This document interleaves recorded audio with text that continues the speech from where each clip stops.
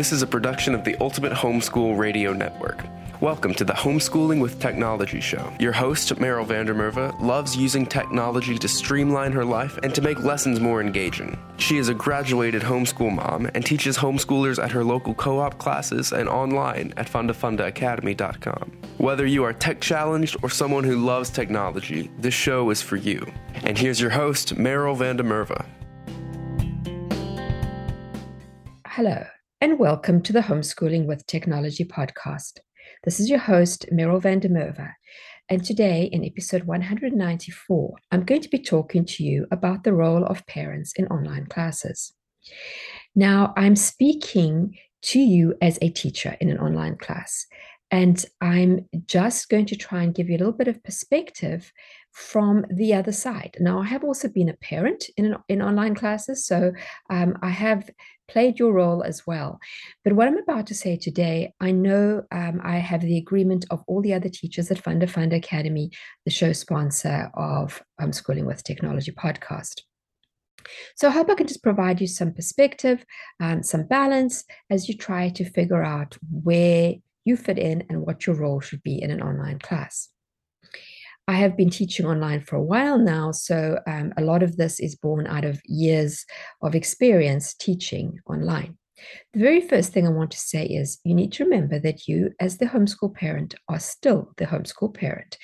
Whether you are enrolling your child in a live online class, an asynchronous one, whether you're using self-paced, whether you're putting them in a co-op, or whether you're using some kind of curriculum at home with them, you are still homeschooling them and you are still the homeschool teacher, and ultimately it's your call as to how things go down. Don't just now think that you're putting your child in an online class and you're delegating the responsibility to someone else and you don't have to be involved. I think that's the first mistake that I see parents making. The next thing is that your role as a parent is going to change with the age of your child. You know, when you first take your child to the mall, they're probably still a baby in a stroller. When you're picking out clothes for them, you pick out all the clothes and you purchase them. By the time your child is a senior in high school, they will likely drive themselves to the mall and they will buy clothes of their own choosing, purchased with money that they earned in a job. That is a huge change, but it doesn't just happen overnight. You know, it will slowly come about that they're now old enough to say, I want that color. You might give them a choice of colors of shirts they're buying. Later on, you may give them the choice of a few different outfits that they can choose between. Then they'll start to come to you and say, how about this item? And then eventually they will just be there without you making their own choices. So when your children are young and you put them in online classes, I would say participate with them as much as you can. Now, I realize you may have many kids and it might not be possible, but as much as you can, actually see what they are learning. I would advise you not to use too many online classes, whether they asynchronous or synchronous when they're young, because it's not great to have them spending a lot of screen time.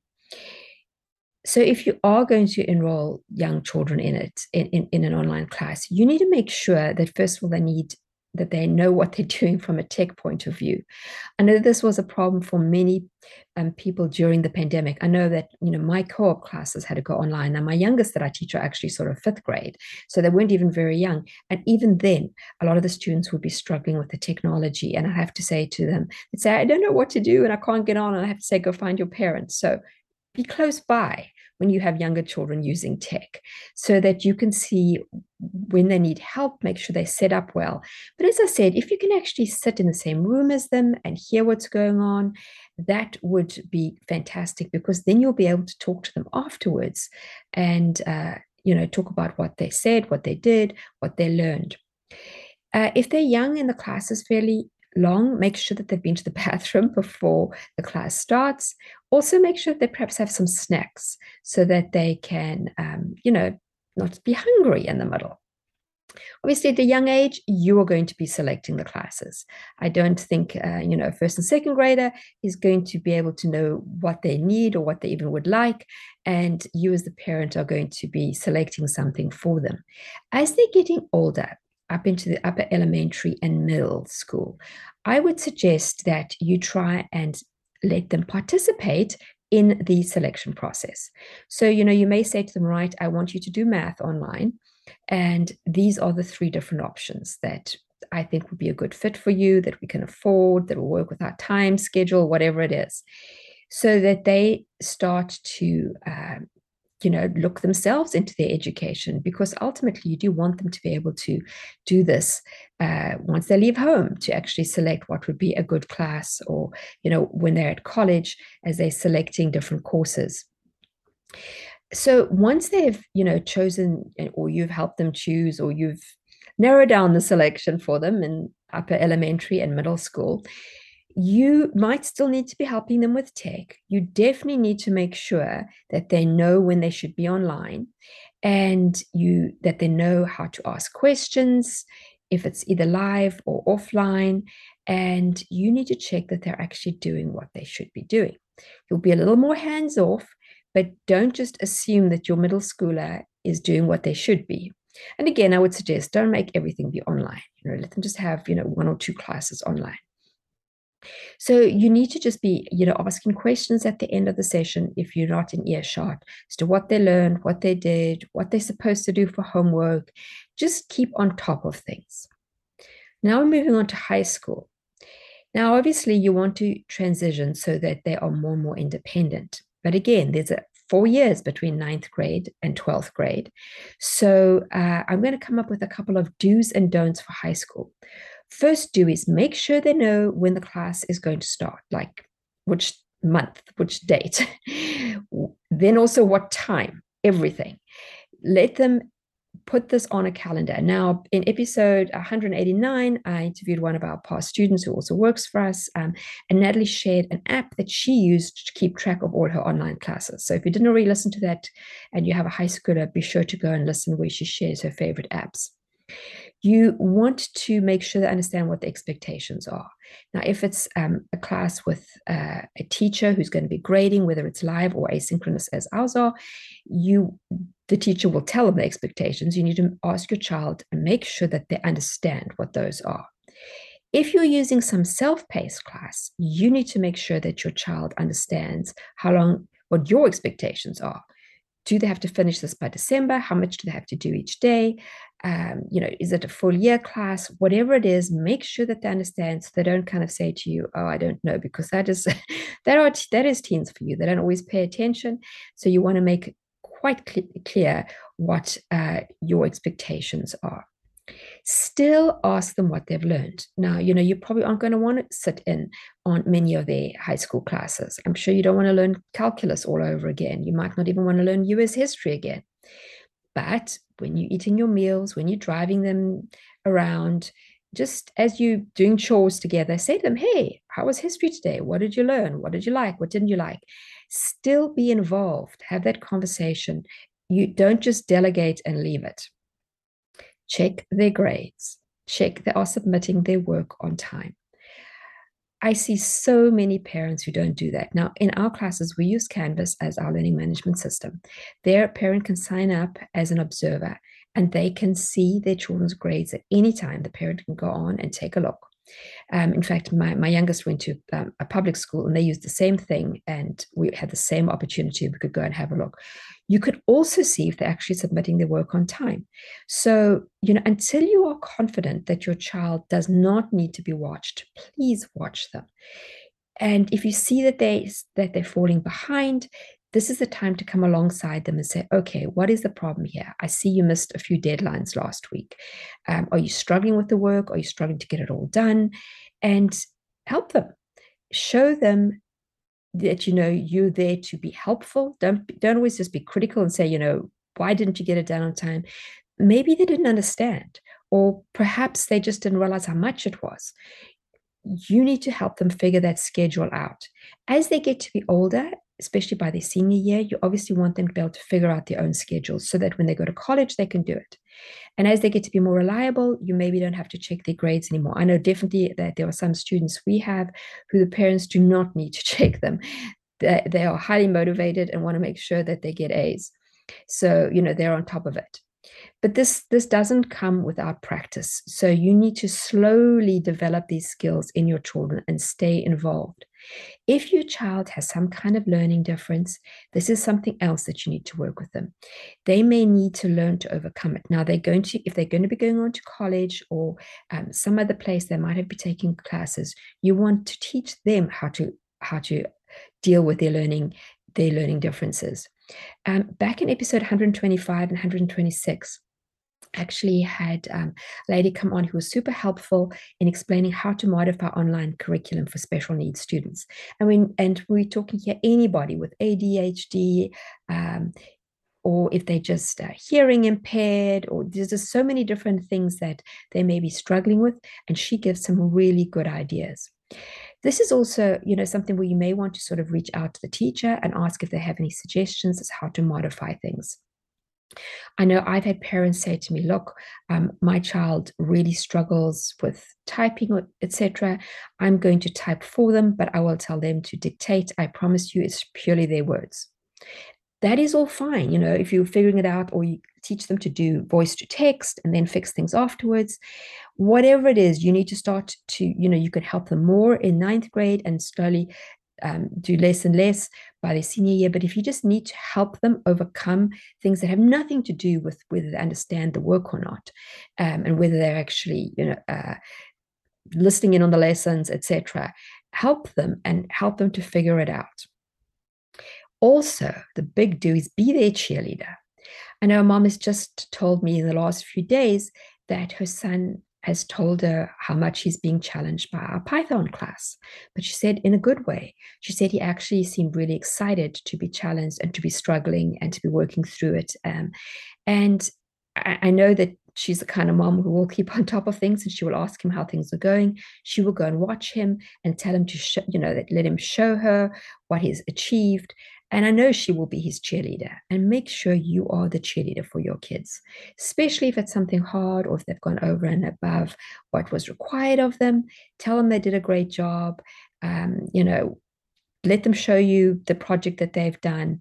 You still want to be involved and care like you always have, even when you weren't perhaps doing online classes.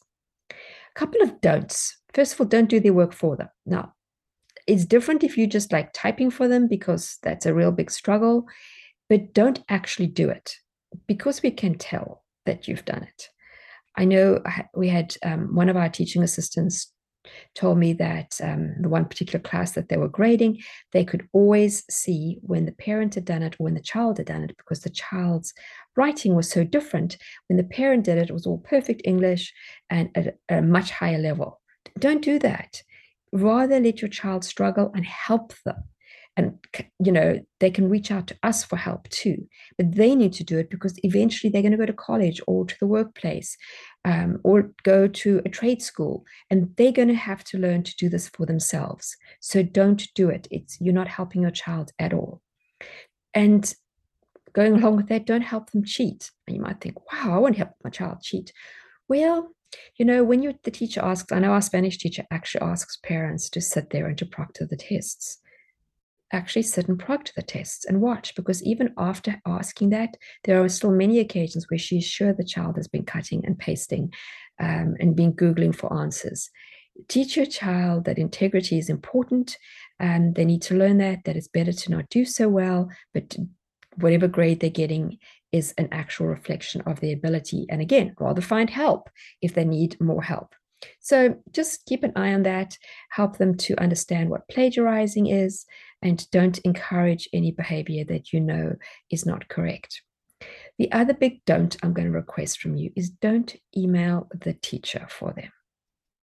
I still get many parents emailing me and saying, my child doesn't understand what you wanted them to do in that assignment. Well, why did your child not ask me? Our teachers are very kind, and we will help the students. We will go back and reword assignments if we realize that 2 or 3 students all don't know what we meant. That's the only way we'd discover, oh, we were not clear. We are not perfect, and we are prepared to do that. But you need to teach your child to advocate for themselves and to go and say, I think you perhaps graded me incorrectly, because we make mistakes. Or, to say, I don't understand, or could you please help me find some sources for this assignment? I sometimes get students asking me for that. Encourage them to email the teacher for themselves. not you, because they are the ones who are going to college. You won't get to go with them. I know our classes are definitely designed as college prep, and I would suggest, even if you're not choosing college prep classes for your child, they still are going to have a boss one day. They still are going to need to be able to speak for themselves. So, initially, if they're in ninth grade and they say they don't know what to write, you'll say to them, well, I'll stand with you. And you can help them write the email. That's okay, but let them send it, because it really isn't helpful. And a parent will say to me, my child doesn't understand this, because I need to explain it to the child, not to the parent. I'm even prepared to jump on a Zoom with a student for a few minutes if that would help them. But again, I need to show the student, and I need to understand from the student's side what the issue is. There are some exceptions. If the child is sick, sure, email the teacher. If your child is well enough, they can do it, sure. But if they are really sick, email the teacher and say, hey, my child is sick. They're going to be late with their work. If they have a learning disability or learning difference, and they don't want to tell the teacher themselves, I have had some students who've literally said to me, hey, I struggle with this. So you may find that, my spelling is really poor or whatever. I will do my best and I will use spell checkers, but just wanted you to know. But you can email the teacher. And in fact, either you or your child should warn a teacher if there are learning differences, because it's really hard when we come to November and suddenly out of the blue, we get an email from a parent saying, by the way, in case you're wondering why my child is doing so badly, they actually have this and this and this learning difference. And we're like, well, if you told us this back in August, we could have made suggestions to make this easier. So if this is a time when if they're not comfortable yet, you can do it for them. Also if there's some crisis in the family or something like that they're not comfortable telling us, sure, go ahead. They are still teens. Take that pressure off them. But when it's just a case of wanting to ask a question from a teacher, query a grade, they should do it. You should only get involved if your child has tried and the teacher isn't responding, they're not being helpful. That's when you kind of say, hey, I paid this money. Could you please help my child? You do it nicely, but there's obviously a time when you may need to get involved. Also, just make sure, just going back a little bit onto the grades and keeping up with that, please don't look for the first time at your child's grades in December. Please make sure, unless you can totally trust them, and if you ask them, they will tell you what they're getting. Make sure that if they're struggling, that you find this out back in the first month of the class, because that gives you plenty of time to address it, either help your child, or get your child to speak to the teacher, or if need be, you speak to the teacher. But don't leave this till the last minute. Well, I hope that was helpful.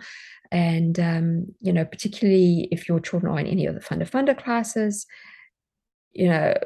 I can tell you that all the teachers appreciate it when the students email them, but we also understand that there are those moments when the parent needs to email, and we would love to hear from either you or your student if there's anything specific we need to know before the year starts.